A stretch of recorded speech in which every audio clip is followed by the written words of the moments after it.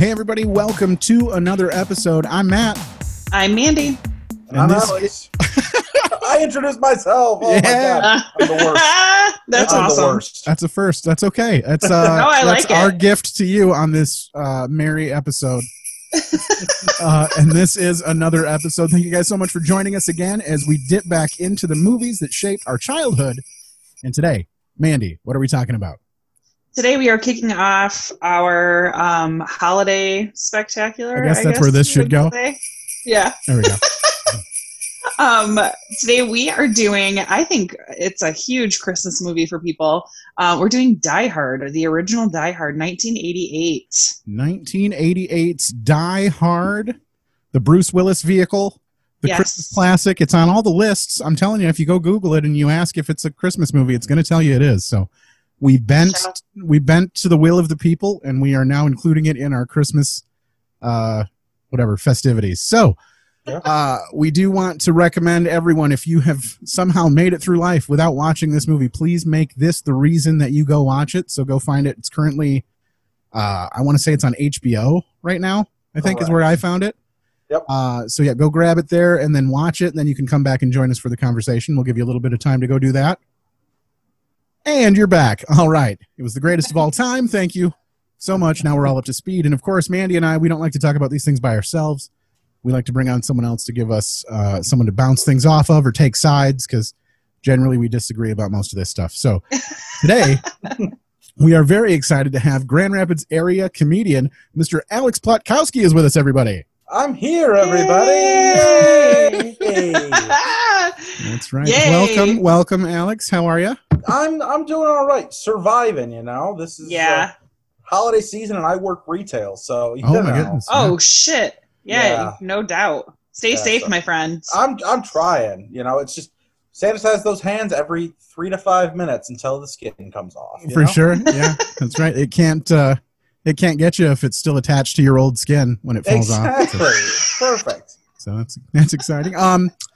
So what we always ask everybody is, when we have you on, how long had it been since you watched this movie before we made you watch it for the podcast? About a year. I watch it pretty much towards the beginning of December. Okay. Every year. It is a Christmas movie. I'm glad people are finally on board with that. Sure. It's just a fun movie. It's just so fun every time I watch it. Then the subsequent sequels they are what they are. Yeah, they're varying degrees of worth watching, you know. Exactly. Yeah. I'll take a few of them at least. But Yeah. And then Mandy, how long had it been since you watched this before the podcast here? We watch it every Christmas. Okay. So, yeah, a year. And I actually personally love, like, Die Hard 2 was a big one for me growing up. Yeah. And then, like, all the other Die Hards, are big for me. If I remember correctly, Die Hard 2 is the one that has, like, the weird puzzles that they have to solve with, like... No, that's Die Hard 3. Is it 3? Okay. Yeah. All right, that's the one I was thinking of. So. Die Hard 2 that is was John Amos. Okay. Yeah. John Amos being all scary. Yeah, and they show his butt. Yeah. Like, when I was little, I'd always pause it on the butt scene. So. Well, clearly the one that's in my head is the third one then. Yeah, that's a really good one with Samuel L. Jackson. Yeah, I remember them having to, like, measure out buckets of water from a fountain or some nonsense, and I was like, oh, I get it. Look at that. But all right, so for me, for this movie, it's been quite a while. This is not a regular watch for me. It's not that I hate this movie. It's just, it's an action film, and if everyone listening knows who I am, it's not my sort of cup of tea. I'm not against action films necessarily, especially ones like this, but I'm not all for them. You know, at least this one has, I guess this was like right at the cusp of that whole, like, explosions every 30 seconds sort of Michael Bay-esque sort of action film, you know. This was a little more subdued, had some story to it, and in fact, if I might say, there were some parts that lagged quite a bit, and I wish they had just kind of moved on and gotten to the next part of the story. This movie did not need to be over 2 hours long, in my opinion. No. No, I 100% agree with you. There was just I loved this movie, but watching it for this, where you, like, actually have to sit and, like I'm listening and, like, trying to figure stuff out. I'm like, Jesus Christ, this movie's long. Not to mention, I have to watch it after my daughter goes to sleep. Sure. And it's like 1:00 in the morning when I'm finished, and I'm like, my God, I don't even know if I'm going to remember half of this. That movie could have went an hour 45. Sure. And you don't lose anything from it. Yep. There's a lot of they try to give us a lot of backstory, but honestly, I don't think we needed it. I don't think we needed to know the kind of guy that Bruce Willis is, the whole plane ride nonsense. The only thing the plane ride and getting to Nakatomi Plaza or whatever is just that he had to be barefoot in the movie. Yeah, that's right? that's the only thing. And it sets up the Christmas time with, Run DMC's Christmas in Hollywood. For sure. That's about it. Oh, speaking of Christmas time, I did want to kick this off with a specific clip here. Now I have a machine gun. Ho, ho, ho. That's it. Perfect. All right. And yes, and just so you know, it for sure has been considered a Christmas movie. And I'm sorry, in the beginning when I have I have a ton of fun facts, I won't read them all. Otherwise, you guys will be like, fuck, get this bitch out of here.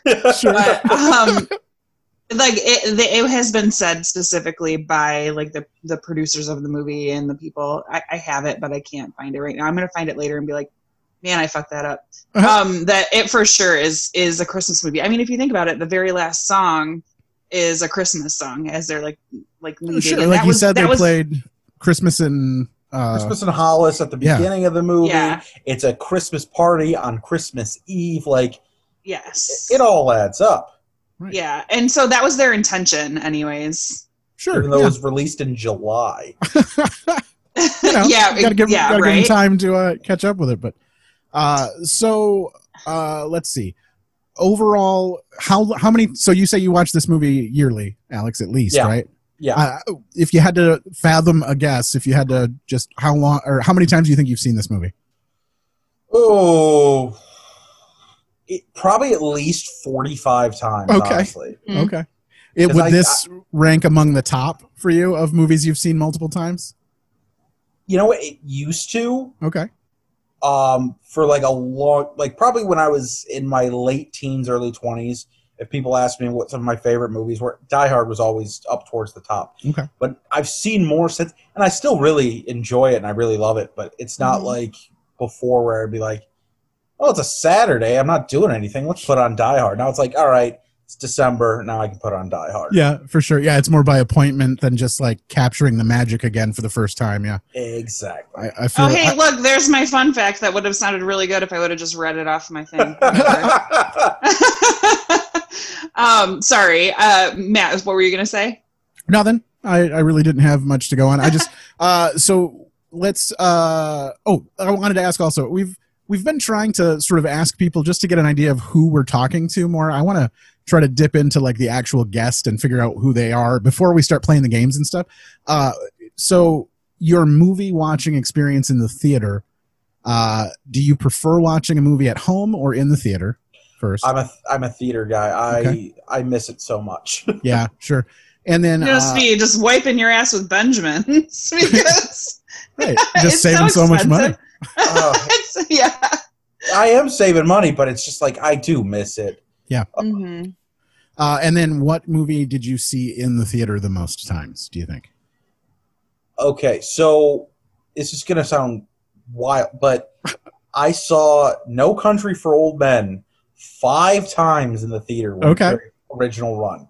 Nice. Because I saw it by myself, and then I told my older brother, you have to see this movie. It'll blow you away. Sure. And he's like, well, I don't want to see it by myself. I'm like, I did.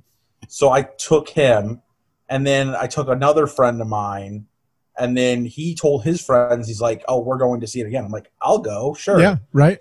And then I had like a free movie pass, so I was like, well, I've already paid for it 4 times. So. Sure. Yeah, that is not bad at all. Yeah, I was going to say, I will tell you that is nowhere near the worst or the most that we have heard that response to. So you're doing all right. Yeah, I saw Titanic 17 times in the theater. Jesus, Mary and Joseph. Actually, it's so funny because a memory for yesterday came out 11 years ago when New Moon from the Twilight series came out. I was like, I just went and saw New Moon, and I'm so excited because I already have tickets to see it again tomorrow. Yeah. I thought of that when I saw you. When I saw you post that too. Yeah, of all the movies to see back to back one day after another, the Twilight saga is not on that list. The first Twilight movie I saw so many times in the theater that I actually ended up driving like three cities over just to see it again in like one of their crappy 99-cent movie places. Like the late run movie. Yeah, because they were the only ones still showing it. So yeah. Yep. Very nice. Very nice. There. So I was just going to say, like, to get kind of like delve into some of the fun facts. Bruce Willis, he got paid $5 million to be in this movie, and that was like unheard of back then, which doesn't seem like a lot, but in 1988, that was a lot of money. That was like Dustin Hoffman money back then. And really, he wasn't really anyone. He was on Moonlighting, but they also. These are all the people that turned down this role. So the fact that he got $5 million to do it is pretty crazy. Richard Gere, Sylvester Stallone, Harrison Ford, Mel Gibson, Arnold Schwarzenegger, Clint Eastwood, who actually owned the rights to the book that this movie is based on, Robert De Niro, Charles Bronson, Don Johnson, Richard Dean Anderson, and Michael Madison. They were all considered and they all declined. Like, they were like, nope. I know. And Sam Neill, who is Dr. Grant from Jurassic Park, he turned down the role of Hans Gruber, which I think he would have done a good job, but it would have been a completely different movie. I'm picturing MacGyver and Alan Grant face to face. And like now I'm like, where's that movie? Why can't I have that? I want that movie now. Well, MacGyver, he would have just had some like obscure, he would have taken like a golf pencil and like a piece of twine and like he would have. Yeah, there's a lot of exposed wire in that building. He could have built damn near anything, really. That movie would have been over about. Actually, probably would have gotten the preferred runtime. Actually, yeah, for sure. It's shaved down about an hour and we'd be good to go. Let's listen in on some Hans Gruber action. Here. Love Alan Rickman. This is about 27 minutes into the film here when we finally get some Hans Gruber. Due to the Nakatomi Corporation's legacy of greed Mr. around the globe, they're about to become less I know. Real use of power. Words just drool off his tongue like honey. It's beautiful. No. While you're listening, picture Scar walking around. Hey, that's why they had Jeremy Irons play his brother in the sequel. Yeah. Makes sense. For sure. So let's talk about I don't know if we want to hit this early, but what the hell? We might as well. Standout performances. Any we're not talking like A-level performances, not like Bruce Willis or Hans Gruber, but like one of the backlog of many character actors in this movie. Who's a standout for you? Reginald VelJohnson, for sure. Yes, I love him. He's just like Sergeant Al Powell. Great. And then also Argyle, whoever played Argyle, Argyle is such a great, I don't even know if he's like secondary. He's like below secondary character. Yeah. But he's a good character to have in the movie. He's very light. Like he just kind of like brings, because it could have been a really dark movie. Yeah. It just adds kind of like fun things in. Yeah. Like some silly throwaways in between here and there. It's a guy named, looks like Devereaux White is his name. Also for me, my standout character, which is crazy because this guy is such a humongous douche, but the fact I know who it is. The fact that I thought this guy was he did such a good job being a douchebag. I thought that the guy that played Ellis, Hart Bachner was his name. And he's just like, I do $1 million deals for breakfast. Like, I just felt like even though he was a douche, like he played. Yeah. Well, also too, like this was, they bring, when he's in the meeting and they bring him a can of Coke and pour it for him. He actually, it was supposed to be insinuated that he was like, hey, do you guys have any Coke? Oh, nice. And lost the translation. They're like, yeah. Well, let's get a clip from Ellis. If we're talking about him, we might as well listen to a clip. Ready? Yeah. That's it. Hans, Bobby. Yeah. I'm your white knight. I got that one too. That was completely ad-libbed by him, by the way. Hans, Bobby, I'm your white knight. I just want to hit him in the face with a shovel He's just such a terrible person. Oh, but the fact that because you want to. Oh yeah, he makes you hate him so much. Yeah. But you have to give him props for the fact that he did not give up Holly. He did not say that Holly was John's wife. So kudos to him, because somebody's so like slimy, you just imagine that they would like put their own mother under the bus, you know? For sure. Yeah. I mean, he was just trying to fuck. That's all. Yeah, and that was his thing. Yeah, for sure. In there. For me, like sub character area. I mean, the bad guy from the Money Pit. We get a return of Alex Godunov. Yeah. As Carl in this movie. He was great. Very limited lines, but he was just such an asshole in both of these movies that we've had recently here. And that hair. Makes it easy to hate. For sure. Yeah.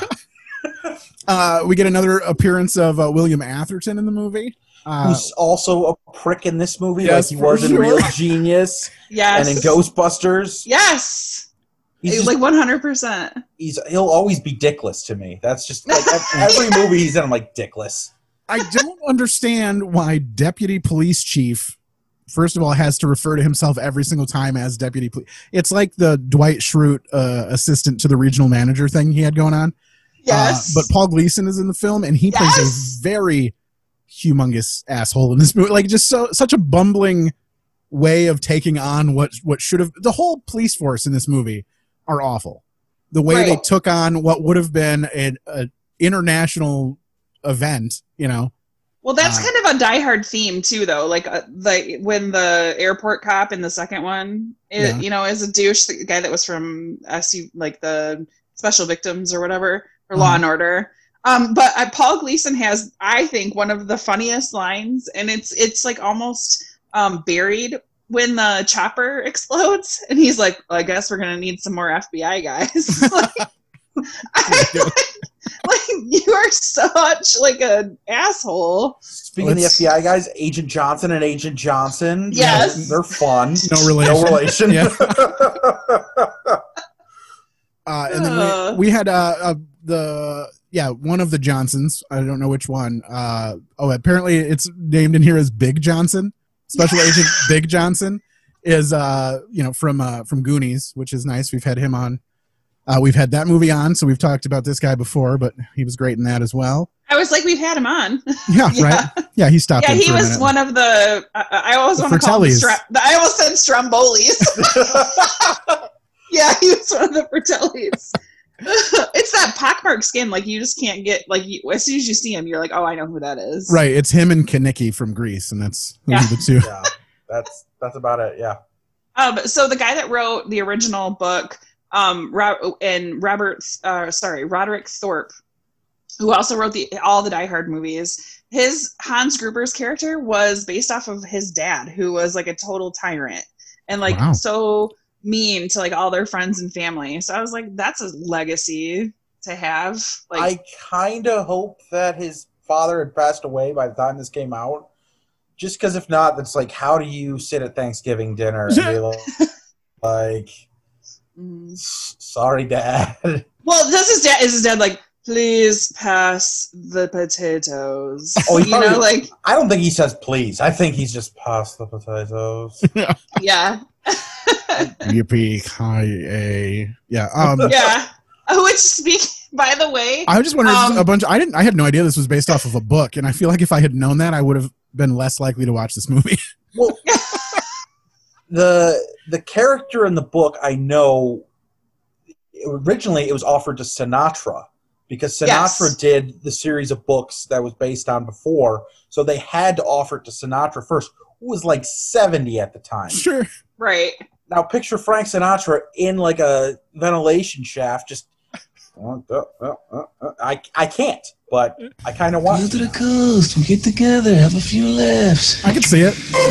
Old blue eyes up there. I love a lot of this was ad-libbed too, just so you know. Like, so and he does the same thing in the second one. He's like, here I am crawling, a little turkey, but no, I'm crawling around in a fucking tin can.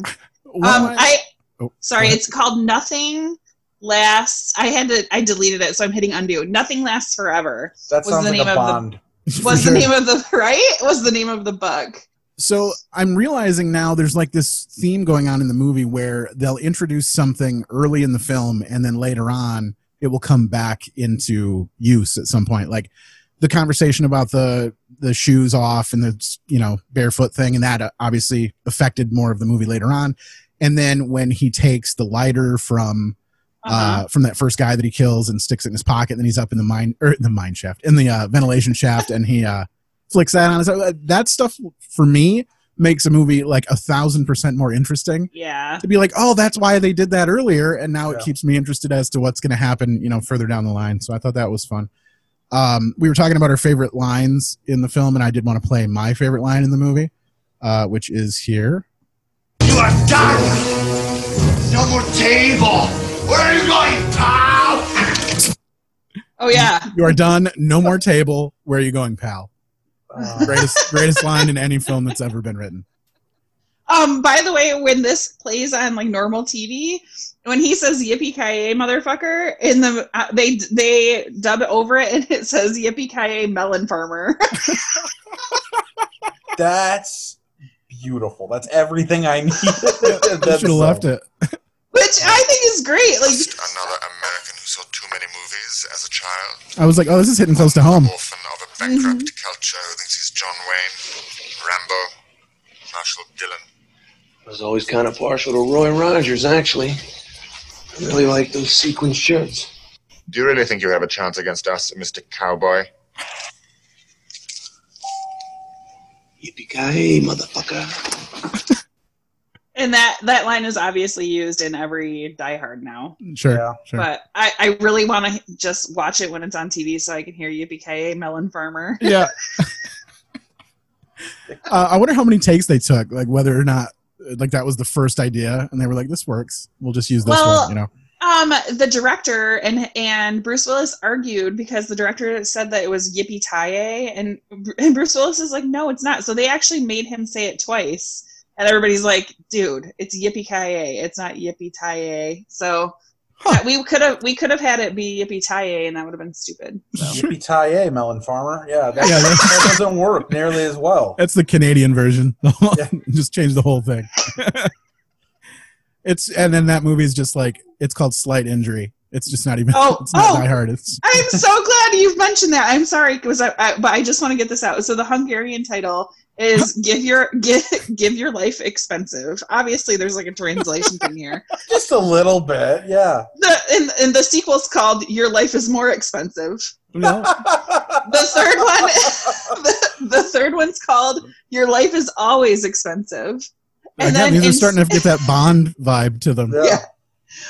In Spain, the title is translated to Crystal Jungle. Like the building was a crystal jungle. In French, let's see, it was Page de Cristal, so it's kind of the same thing. Poland, it became The Glass Trap. I don't mind that though. Yeah. That's actually pretty cool. Yeah. And then the original title is an English idiom. It's hard to translate correctly, so in most countries it would sound like it's hard to kill him or he dies slowly.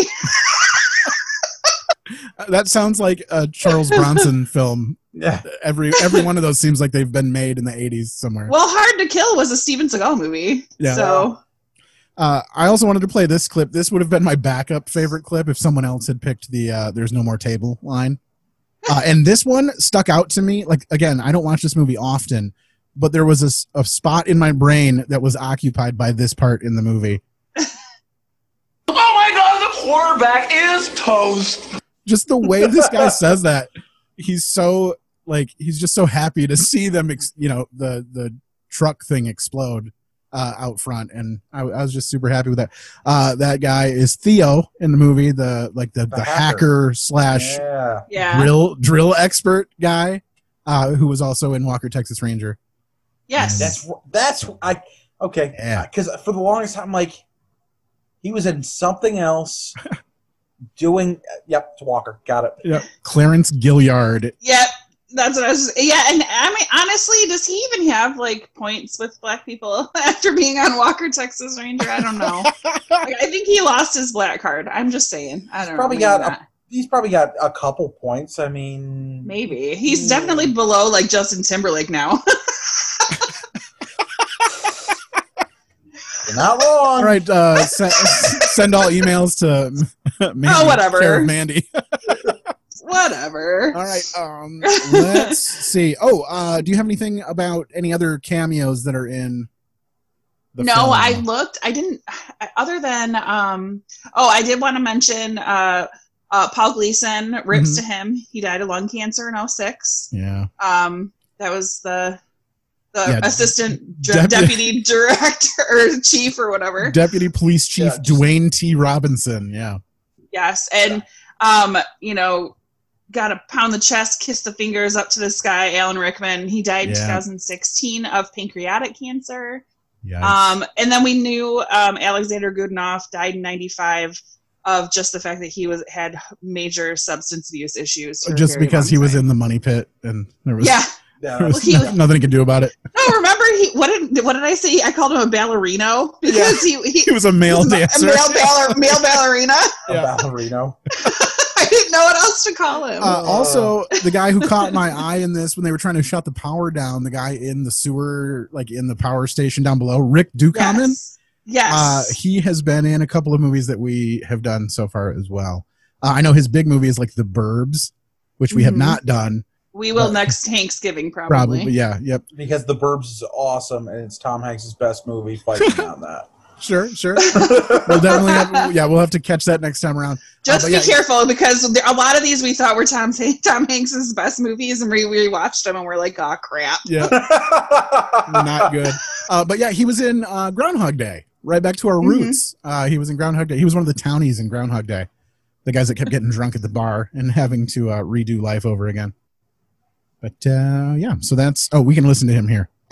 Yeah, Central? Yeah, this is Walt down at Nakatomi.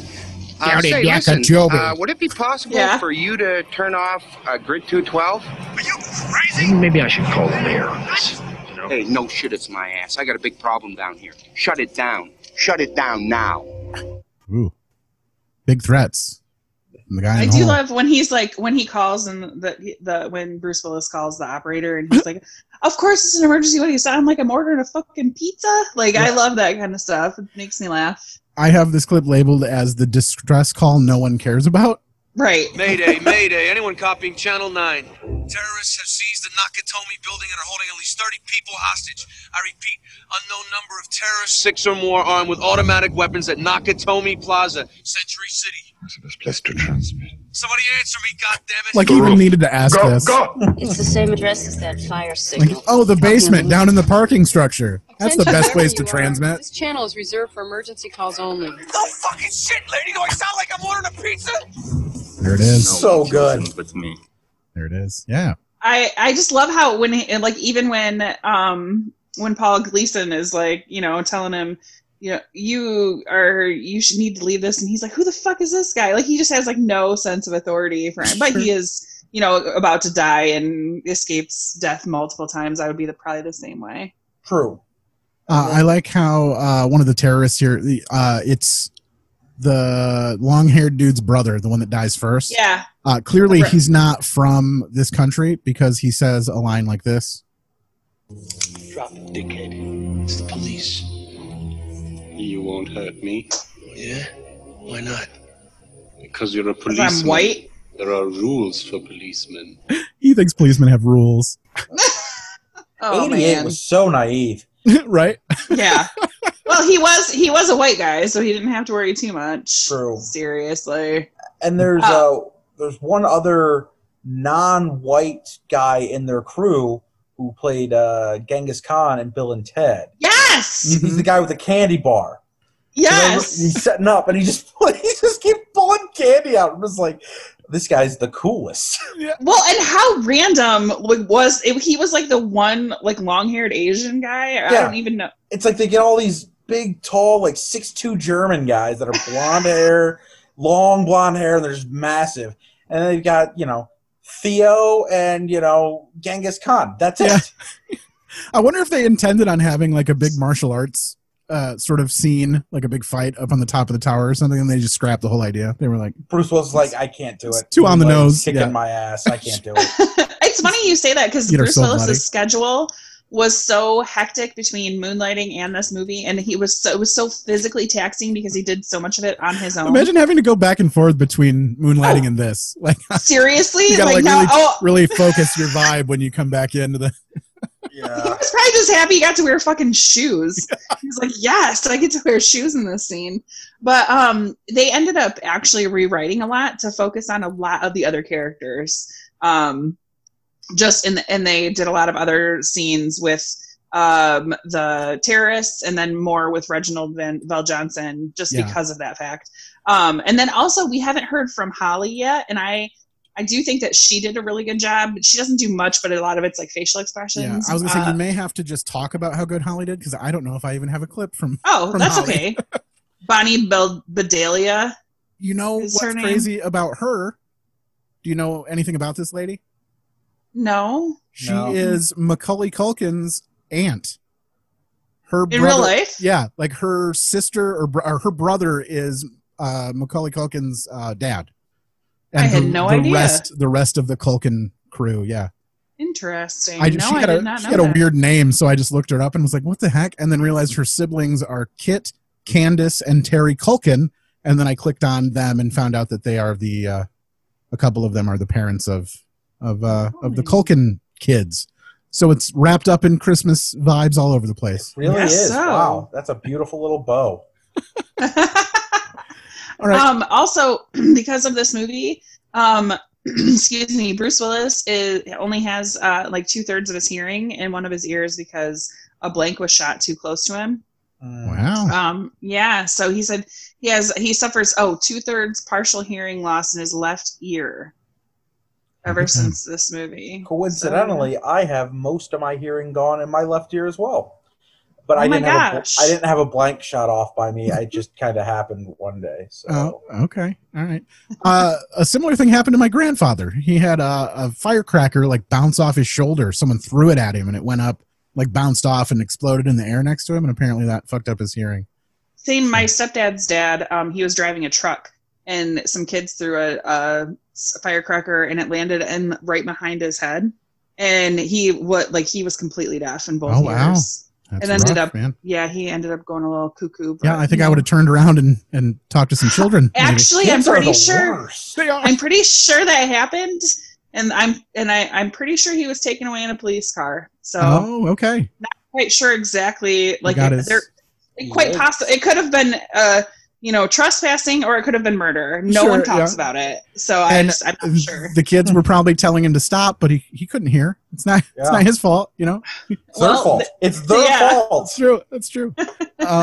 So Alex, so we made you watch this movie, right? Like when you happened to be lined up with us for the holiday season and we were trying to do some Christmas films, so we gave you this one. If we were to give you the reins, give you the steering wheel on this and say, pick the movie that shaped your childhood, not necessarily your favorite movie, but like the movie that when you look back at your childhood, what movie do you see? 1989's Batman. Okay.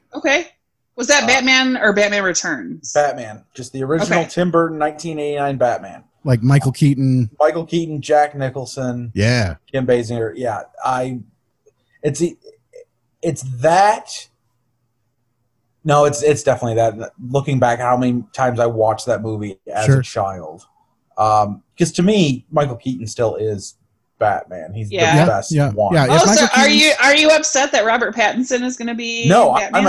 I'm all for it. I think he does incredible work, and it'll nice to not be somebody who's so bulky as Batman anymore. Like I get it in the comic books, he's huge and stuff like that, but it's like those are comic books. It's easy to draw somebody with 16 abs and like biceps the size of my head. It's easy. Sure. But, that's not attainable for a real person. Even a billionaire. I hope that he does an amazing job and like blows everybody away, because I know that so many people are pissed, and I do like him. Obviously, Twilight, he looks back on it and he's like, oh, that was so horrible. But I do like him, and so I'm hoping that this is like going to be awesome. This is going to be a Batman movie I'll actually watch. I haven't watched any like superhero movies in a while, so yeah. There's been too many of them. I get it. Yeah, if Michael Keaton's not your favorite Batman, I don't think we can be friends. Really, is the thing I'm getting at. Yeah, that's I agree. I get it was like the right balance of like whimsy and silly and still sort of a Tim Burton-esque film, and then but obviously there was bad guys and Nicholson's my favorite actor of all time, bar none. So like what he did with the Joker, I like. Yes, people have their opinions on which Joker's best. Sure. Nicholson's is just probably the most fun, and it feels the most like a character. Yep. He's just being like, all right, this is the guy. And it doesn't seem like a mentally ill person. It seems like a mischievous sort of villain, instead of someone who's got some like serious issues. That You're right, though. Like the whimsy has been taken out for sure. Although I don't know when it started. Maybe like when Christian Bale came on, but like all of those with like Batman Forever was big when we were in school, and like Batman Returns, obviously. But it was all so cartoony, It wasn't. Yeah, I think they traded it off for nipples on the costumes. I think that's what they were like. It can either be whimsical or we can put nipples on the chest plates. So that was the big trade off. But yeah. I think we're getting off to the end of this first segment, and we always end this with a bit that we need you to participate in, Alex, if you would. So that's got a theme song, and the theme song for it goes like this. Chop this, synopsis. All right, this game is called Chop This Synopsis, and what this means is we need from you, Alex, if you could please give us a 10-word or less synopsis of Die Hard. So take the whole movie, the whole 2 hours and 15 minutes of it, and condense it down as best you can into 10 words or less. You'll have the break to figure it out, so you don't need to rush. Yeah. So we'll come back from the break with it. But in the meantime, we will be right back after these messages. Jamie, I need you to keep the dogs quiet. I'm recording a commercial for the Elemental podcast, so can you keep them quiet during this recording of my commercial for the Elemental podcast? I mean, I know the dogs bark a whole lot when we actually record the podcast on Mondays and Thursdays and during the Patreon on Saturdays. But during the commercial, we need the recording to be dog bark free. Can you do that for me, Jamie? Can you keep the dogs quiet during the recording of this commercial for the Elemental podcast that people can listen to every Monday and Thursday and the Patreon on Saturday? Can you do that for me, Jamie? Thanks, Jamie. I appreciate it.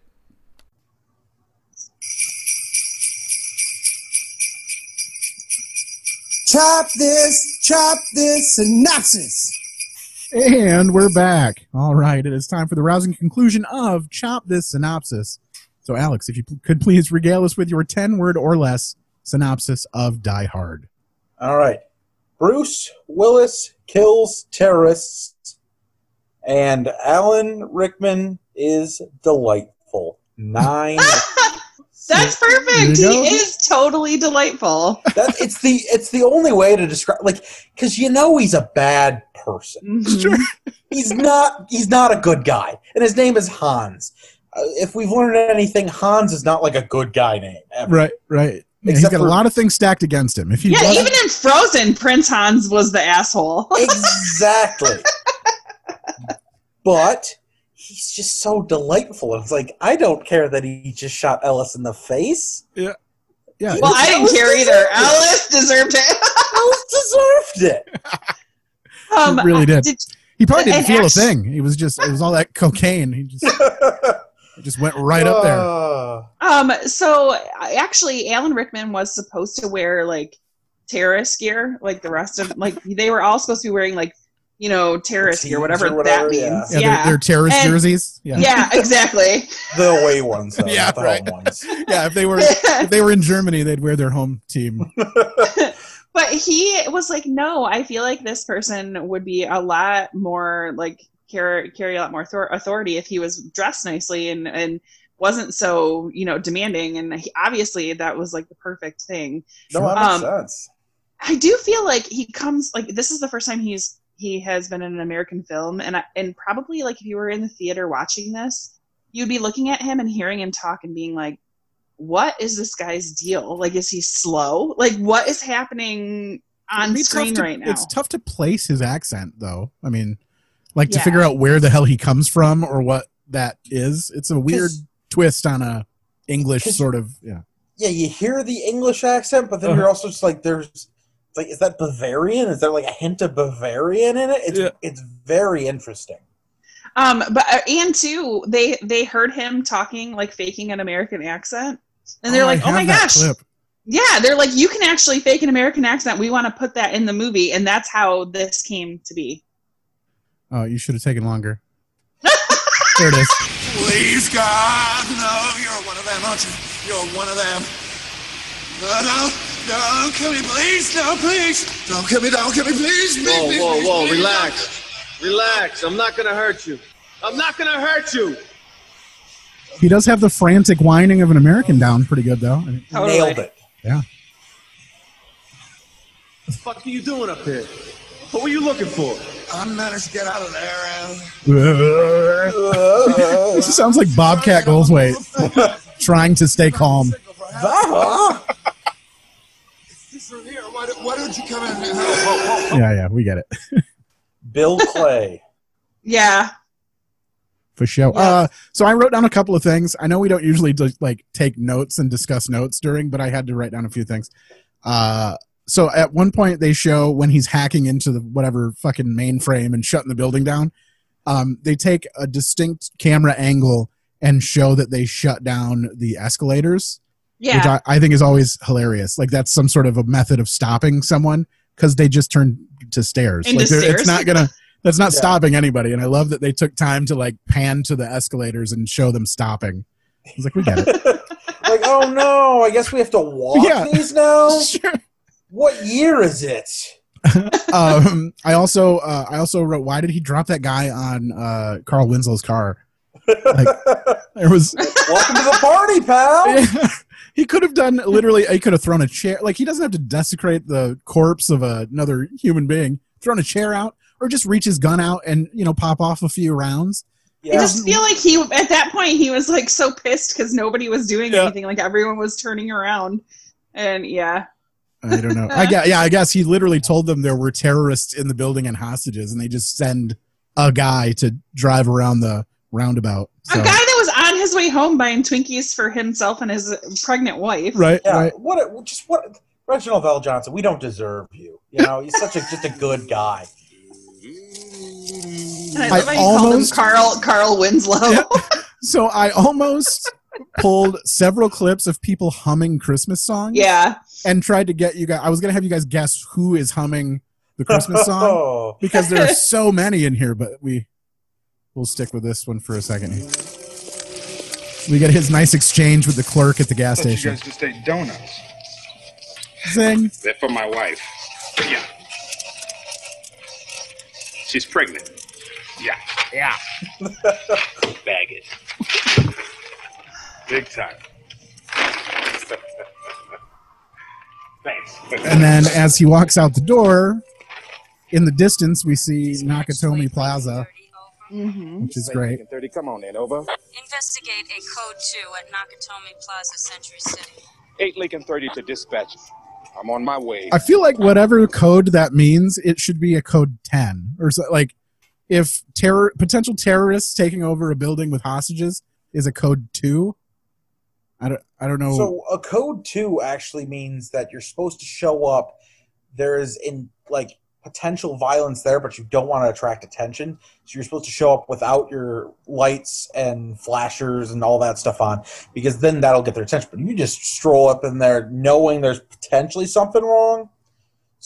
But when he didn't see anything, he left. He's like, all right, time to bring Twinkies home to the old lady. Interesting. It's just like a wellness check for the building. Like, pretty much. Everybody good? All right, we're out. But. Well, and that's the thing too, is how the fuck from just driving around that one little circle. Yeah. Are you supposed to be able to see anything? And that's why he goes in, says hi to the security guard, that has $50 on that game. I love, dude. That guy had a sweet American accent. Like he was really, really killing it there. That was, and he kind of looked like Huey Lewis. He did. He did. That's funny. We were talking about Argyle earlier, and we never got to play his clip. So here is a bit of Argyle. Relax. We got everything in this mug, man. Look at this: CD, CB, TV, telephone, full bar VHS. Your friends have to trot. Know a few mama bears we can hook up with. Or is he married? He's married. Okay. Yeah, and then he gets way too into it. Too much information. Yeah. I realize it's for explaining composition-wise for the story, but Jesus, like no one wants to hear that from their driver. No, Argyle just doesn't care. So before we started recording, I saw on Facebook somebody had an advent calendar, and it was a Die Hard advent calendar. And every day Hans Gruber moves slower down the Nakatomi building, like when he's falling. Yeah. And I'm like, that is so fun.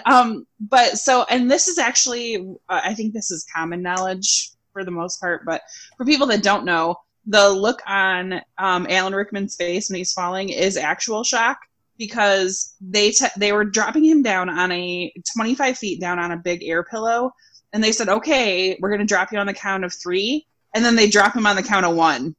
So like the look on his face, like he thinks like maybe something's wrong, and that's like a real I did not know look that. of shock. Yeah, so it's such a cool shot though at the end of the movie. Yeah.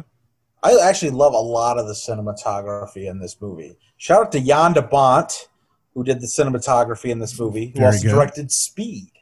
Oh wow! Yes. So that's why there's all that shit with the elevators. I did read that, and I was like, I don't know if anybody's going to care, but apparently they do. Good job, Alex.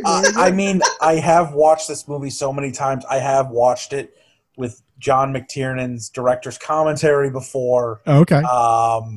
I'm a sucker for director's commentary, and John McTiernan just seemed like he was a really cool dude. I mean, he had a lot of good movies. He had a good run there for a bit. And he made Speed. Best.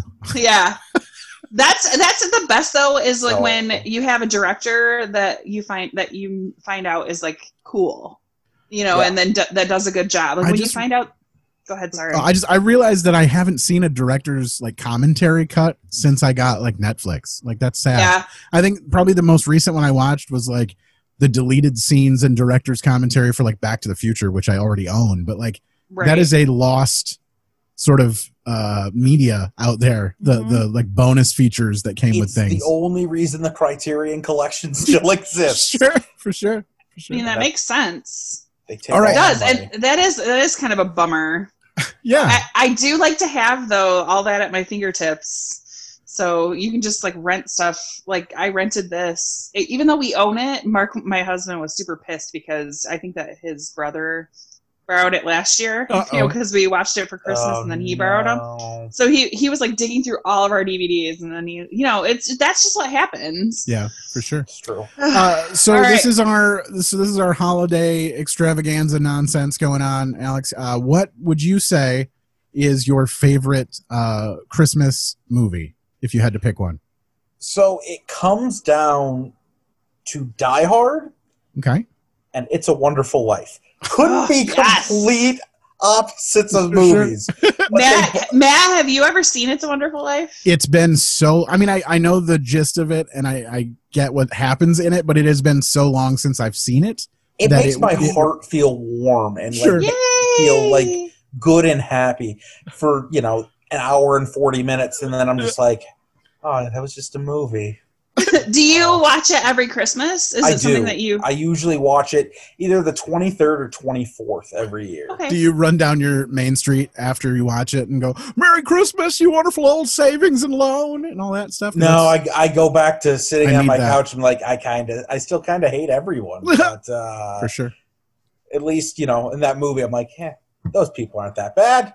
Mr. Potter's not that bad. Mr. Potter. Look at that. Mr. All Potter. comes back around. Hello, Mr. Potter. Mr. Potter. Mandy, what's your favorite Christmas movie? Oh. Is it one we've already done before? No, probably White Christmas. Yeah, that's a good one for me. But I have already watched Christmas Vacation twice. Yeah.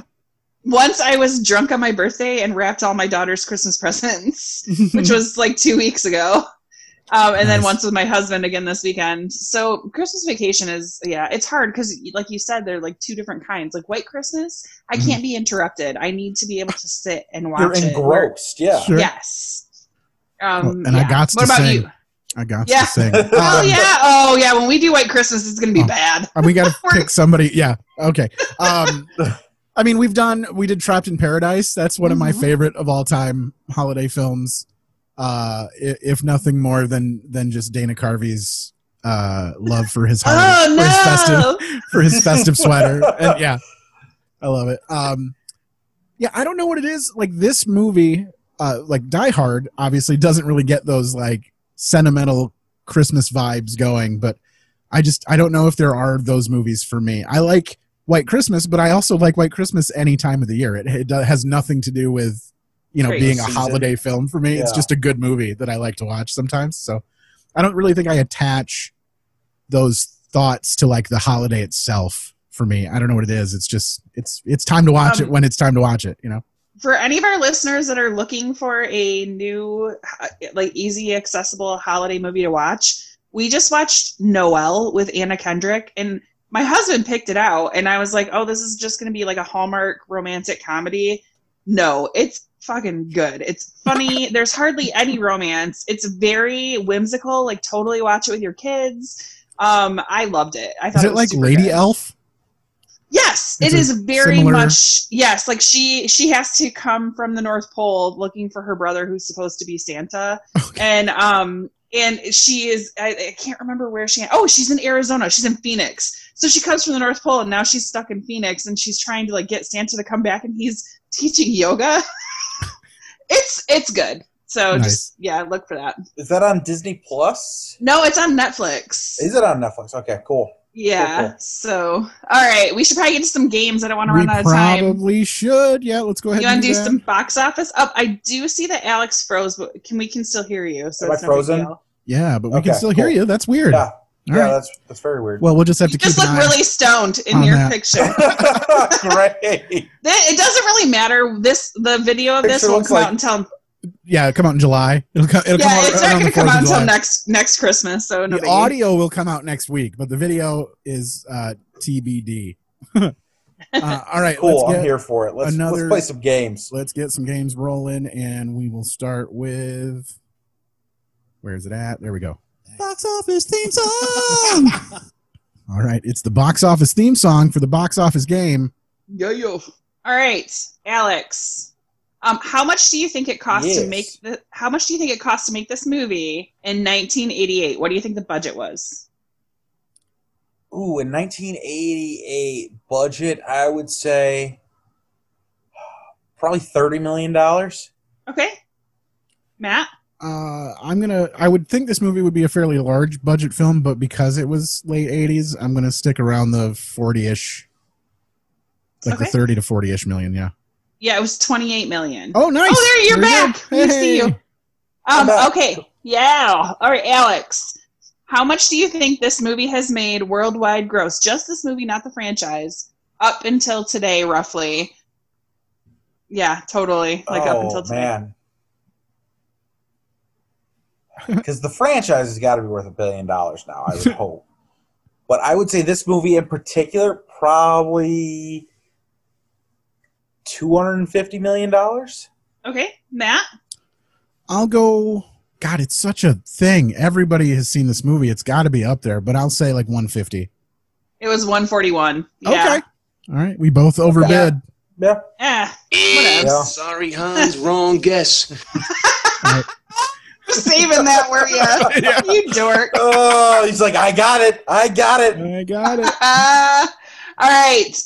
Now, do we want to do ages? Let's do it. God, these are all so jumbled up in here. Hold on. Wait for it. Where's it at? Somebody talk. Okay. Okay. Did you know that I have one more fun fact. Okay. They had 17 of his just for lack of a better term, wife beaters.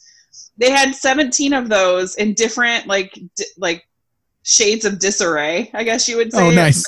Go throughout the movie, like degradation or whatever you would say. The different bloods and things. Bloody, dirty, and bloody. You know. Yeah, exactly.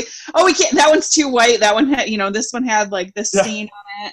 Yeah, imagine being a continuity guy, like the script director or whatever, when you're dealing with that sort of shit. You got to be like, no, the stain was a little more to the center. If we're going to continue with that one, we got to use the other shirt. Like, that would also, suck. That looks less like sweat and more like grease. Yeah. So also too, Bruce Willis, obviously, it is obvious in some of the shots, he was wearing like rubber feet that were made to look like regular feet when he was running over the glass. I did not notice. And there was a sound that used to be in the movie when he would pull the glass out, that when they were editing it, they're like, this was like, it was too grotesque. They're like, people can't handle this. And Bruce Willis, to this day, he said that if he watches that scene, he feels like he's going to throw up. So, wow. Yeah. All right, I found our theme song. Okay, good. Let's play Guess the Age. All that searching, and that was the whole thing. Yep. All right, it's time to play Guess the Age, man. You take it away. All right, we'll just start from the top of the billing. Tower. Yeah, the top of the tower. Top of Nakatomi. Top of Nakatomi! Alex, how old do you think Bruce Willis was when he was in this movie? I gotta say, like 32. Okay, Matt? I'm going to give him like 36. He was 33. Okay. Big winner. Alex, All right. Alex gets that one. Alex, how old do you think Bonnie Bedelia, who played Holly, it was when she made this movie? And just for reference, that's Macaulay Culkin's aunt. Yeah. I'm going to say if Bruce Willis was 33, I'm going to guess she was 34. Okay, Matt? I don't know, she has the weird vibe of being like an 80s big-haired mom look, which makes her seem automatically older than she is, I think. Because to me, she is like a walking glamour shot. That's what she looks like. At all times. Yeah. It doesn't matter. Yeah. She looks like she's like 42 is what I'll say. 40. She was 40. Which kudos to you. Yeah, I know. And like the fact that she played like a lead female role. I don't know, good for her. Well, that was my other thought. I was like, it's the 80s. I don't think they were giving roles to anybody over the age of 35 then. Right, yeah. Well, there were 3 playmates in this movie. One was the centerfold. One was the chick that he like eyeballs in the airport, and then the other Reginald one was Val Johnson. And one was the one with their tits hanging out, like they catch her having sex or whatever. Yeah, there's just boobs in the movie for some reason. So I was watching this movie kind of off to the side, not really paying attention to it, right, the first time through. And I absolutely missed that scene. And then when I went back through to pull the clips, I watched it more closely to get, clips and stuff. And I caught that and I was like, oh my God, I almost had no clue that this was even in the movie. I did not know there were tits in this film at all. Like a half second. Yeah. Boobs. Something for everyone, It's Christmas, it's tits, it's explosions, it's Alan Rickman, That should have been your 10 words. Damn it. Christmas, tits, Alan Rickman. What do you need? Oh shit. Okay. So how old? Sorry, Hans. Wrong guess. All right. Sorry. All right. Your favorite, Reginald Val Johnson. How old do you think he was, Alex? I'm gonna say 44. Okay. He has always been like 38 to me forever. Anytime I've ever seen him, he was on Family Matters. He was 38. He's everything. He has looked the same now forever. So he was 36. Okay. All right. Yeah. So we both overbid. Yeah, but. And then sorry. Oh, you have got to stop that for real. It's too much fun though. No, it's so horrible. All right, Alan Rickman. How old do you think he was, Alex? All right, so when did he die? 2016. Trying to just think back then. So you said this was his first American film project? Yeah, he was big in like British theater and British movies. I'm gonna say he was. I'm going to say he was 35. Okay, Matt? So sometimes I vest a lot into my answers for these. Like, I feel like, I try to really sort of pick it out. And some people we have on here are just like, fuck, I don't know, 22 or what, you know, like whatever. It's fun for me when someone else is like really trying. Yeah, so Matt takes so long. I'm just like, give me a fucking number, and I almost said that to you, Alex. I want to think about it. Let me think about it. Well, Matt usually does it with the budget. He's like, well, they had this and they had this, and I'm like, oh my god, just fucking say a number. We don't have all the time in the world. All right, Matt, how old was Alec? 27. Okay, this was surprising to me. He was 42 in this movie. Okay, yeah. Which that's crazy. That means when he was in Harry Potter, he was old. Yeah, because I knew he's because that was his first American film. I knew he started like late, but I didn't realize it was into his 40s already. And then just to save time, I won't ask, but I'll tell you guys that William Atherton was 41. Okay. Yeah. And Devereaux White, who played Argyle, was 23. Nice. Oh wow, he was only 23. Look at that. Good for him. Yeah. I know. I don't know what else he got into after that. Probably nothing else. Yeah. He had a cool name, Devereaux. So yeah. I know. Which reminds me of Adventures in Babysitting. I don't know if any of I was in love Here with comes Elizabeth Devereaux. Shue. Yeah. I mean, to this day, people are like, yeah. I love her too, and also Adventures of Babysitting was one of my like biggest huge movies. Yeah. Speaking of childhood, and we are in the holiday season. This is Christmas-ish time. We're getting there. Do you guys have a standout Christmas gift that you were given as a child that you were like, either I can't believe I got this or whatever, just something that stands out? Honestly, no. Like I never had bad years, but it was just like, I think the coolest thing I ever got was like a bike when I was 14, and I had it for like 8 months, and then one of my brother's friends took it. He got hit while he was riding it, so my bike was totaled, and they're like, well, I got hit by a car, so I don't know what to tell you. Right. So I lost a bike, so I was just like, I never even got to really experience it. Yeah, those first few months were probably too cold to ride it even. Yeah, exactly. Right. That's the thing too. And like where we live, you can't you wouldn't buy a trampoline. You know what I mean, for your kids or anything like that. For Christmas, yeah. I got rats when I was like 11 or 12. I got worms. I got worms. That's the name of our store. No. I got rats is a great store. That's also a good store. Yeah, right. Excuse me, sorry. I got 2 rats. You got a little choked up about it. Yeah, right. It has nothing to do with the beer I'm drinking. In the brain. Hey, look at that. Yeah.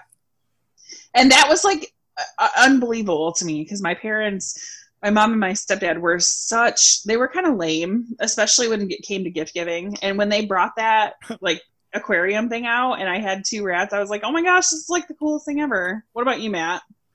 For me, it was like, I don't know. I remember the year we got our Nintendo. Like that was a huge deal. I remember, like I would get like big sets of like Kinects, and those were like super cool for me. I was like, hell yeah! Now I can build even more ridiculous nonsense, and then take it apart and put it in a drawer and never look at it again. Right.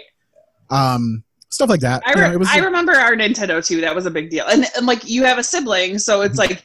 This is like your combined Christmas gift. And that was the thing. I have 2 brothers, and we're all fairly close in age. So generally, that's how gifts work. Like if it was something big, it was for all 3 of us. Yeah, like the and family. Some gift. years it would be like, even if, let's say, I didn't want something particularly, but if I was getting outvoted 2-1, you lose. You just it's tough shit. You know, it's like, well, these 2 want this. I hope you can learn to like it too. Like you have a 1/3 steak and a George Foreman grill or something. Yeah. Oh, cool. Thanks. Cool. Great. Guess I'm doing all the dishes now. Cool. Yeah. Right. But yeah, for me, it was always something that like, it was just something I just wouldn't have expected to get more of or whatever. Like when we would get more of a certain thing or I remember like one of the gifts I got that was like a big deal for me was a CD. I got, when CDs were a thing and I got my very own like CD player, you know, like my first personal CD player. My brother bought me a copy of Bare Naked Ladies live album for Christmas or something, one of those things. And like that was a huge deal for me because that like changed and shaped the way I listen to music and the music that I enjoy. So, nice. There is some sentimental parts of my brain up there somewhere, I guess, but most of it's clouded by, shitty movies and sound clips. So, all right, what are we on to next? Do we want to do now? the last game? Yeah, last game. We gotta be running out of time. Here we go. Ooh, that sound. Did you hear that sound? Ooh, that sound. The sound that just played you. All right, this is Did You Hear That Sound? The sound Matt just played you. And of course, we're going to give plugs to all of the people who supplied our theme songs in the comments or in the description of this episode. So if you're interested to know who provided all of these theme songs, you can check it out there. We're tired of wasting so much time on air discussing the people who were gracious enough to provide us. Even though we love you guys so much. We do, but it's got to be tiresome listening to us talk about the same people, every time. So anyhow, here we go. So what this game is I will take a sound from this movie and I'm going to play it for you, Alex, and you'll get first at bats at it. You got to tell me what's happening on screen while this sound is happening. If you don't get it, it's going to go to Mandy, who has never heard these sounds. And if Mandy doesn't get it, it goes to the listening audience and they will send us a message and let us know what was happening on screen. So that's the gist, and the sounds are going to go like this. First one, here we go. It's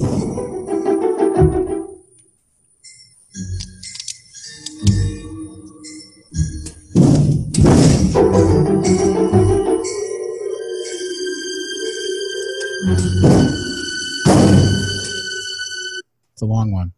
Yeah. For a second, I was like, what the fuck is the sound in this? Now I know what you're doing. If you need it again, let me know. Is that when... I feel like that's when John McClane goes down the elevator shaft and goes into the ventilation. Close, kind of, but I don't think I'm going to give that to you. All right, then, Mandy, just tag team in. Just finish wherever I left off. It's where Alexander Goodenough is like pushing his gun into the vent to see if he can like find out where he is. Yeah, you were close. You're not quite there yet. Yeah, he's poking the vent to it goes pop pop when it comes back down. Yeah. So that's that one. So close enough. Nice tag team. We'll give it to both of you. Even though you guys don't get to enjoy it individually, you can share that together. Just like your Christmas as a child. Yes. We get it. Yeah. All right. Next one. We got 3 of these. Next one is going to be here. Get ready for this one. In fact, I think I'll turn it down a little bit.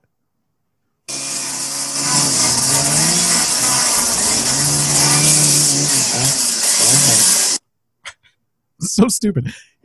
So listening to this sound, I know it might be different because you guys are hearing it over the hellscape that is Zoom or whatever. Mm-hmm. But like for me hearing it in person here, there is so much shit going on that whoever created the sound had to do to make it is very strange. But I'll play it one more time for you.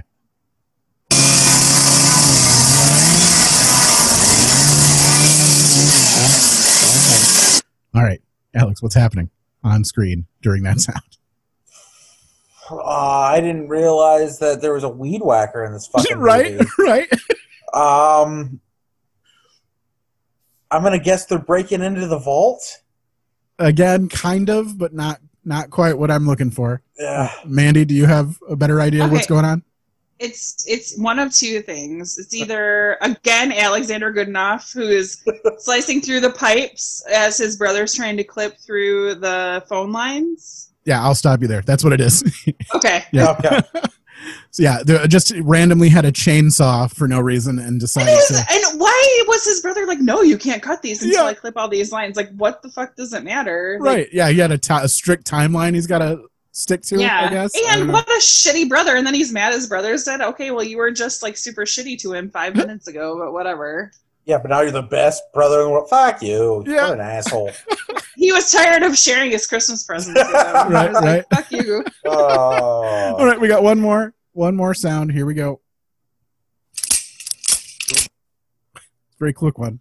It's Jesus. It's when Hans Gruber drops being Bill Clay and goes to shoot McClane. He's like, "Oh, no bullets!" Yeah, that is exactly right. Awesome. I would not have gotten that, so good for you. Hans tries to shoot John in the face is what it's labeled as.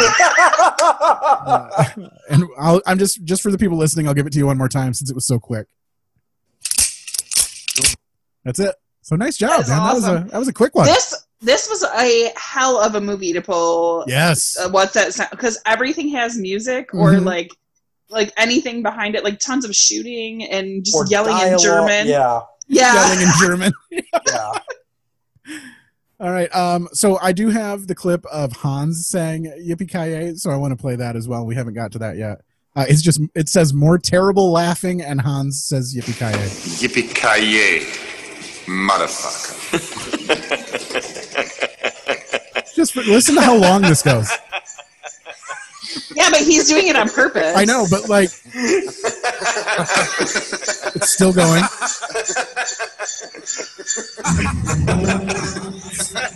Still going. This was absolute trash to listen to pull this clip. There we go.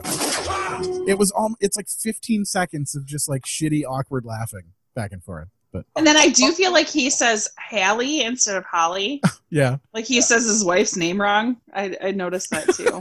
maybe he didn't want to tip him off. You know, maybe he didn't want him to know she should move. Halle Berry, look over there. Right? It's Catwoman over there. Also, the way he says "motherfucker" is hilarious. Yeah. Motherfucker. It's like, yeah, It's so you don't know what forced. you're saying, do you? You don't know what you're saying. You don't. You've know. never said this before. Very good. Very good. All right. I mean, that's pretty much it. Is there anything, Alex, that you wished we had talked about that we did not mention? So probably not. The ending's great. Like after Hans drops, and then it's like, Holly and John walking out.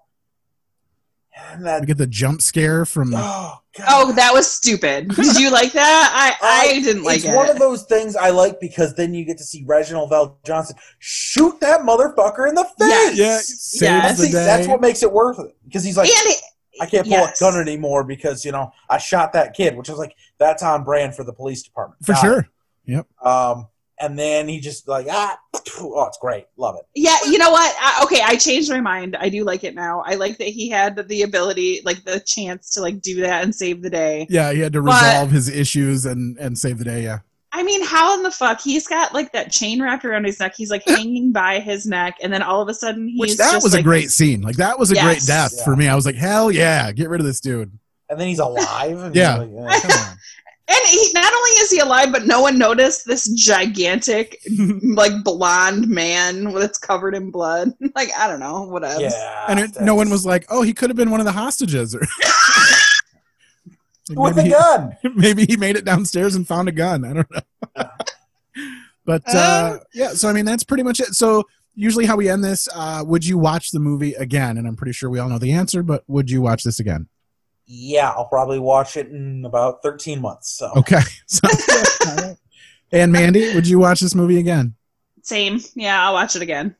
I might even watch it again this Christmas if we ever get our DVD back. You know what?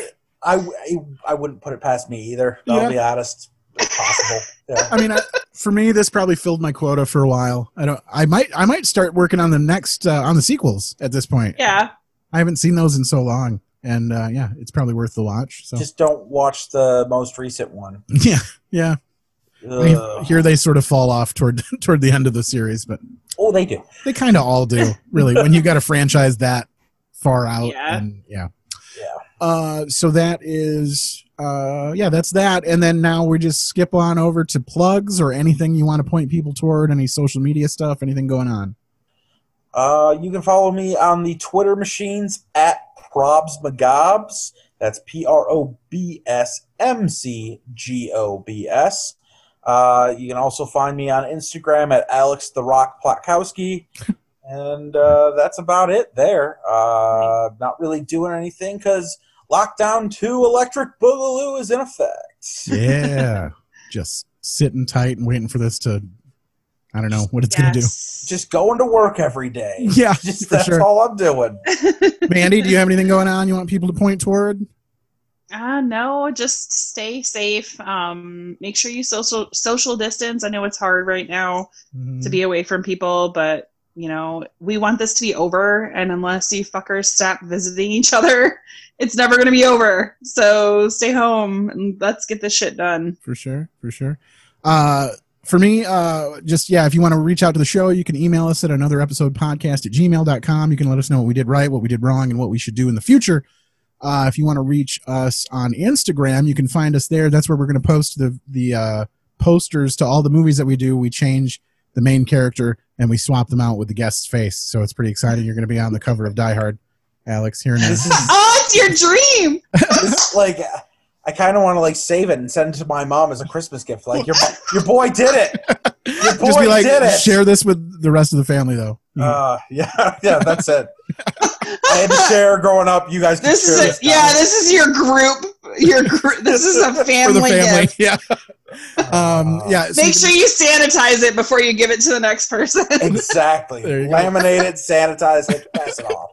So yeah, find us on Instagram to look at all that. You can see all the previous ones we've done there. It's pretty exciting. I have just recently started streaming to Twitch. So if you want to do stuff like that, I play video games on Twitch now. I've done it twice. So I'm pretty excited about it. You can find me there at Mattopoly83. It's Mattopoly 83 at Twitch TV or whatever the hell it is. I don't know how to pitch it to anyone. Twitch.tv. There it is. So go find me there if you want to do that stuff. But otherwise, we always play a clip at the end to get out of this nonsense, because what else are we going to do? And it's going to sound like... Shit, where's it at? I need it. It's going to sound like shit. It is. Oh, God. I need it. We've got less than a minute left. Fuck it. We'll do this one. Hans. Bobby. Late night. Right. Good enough. Thank you so much, guys. Awesome. Thanks, guys. Bye. Merry Christmas. Bye.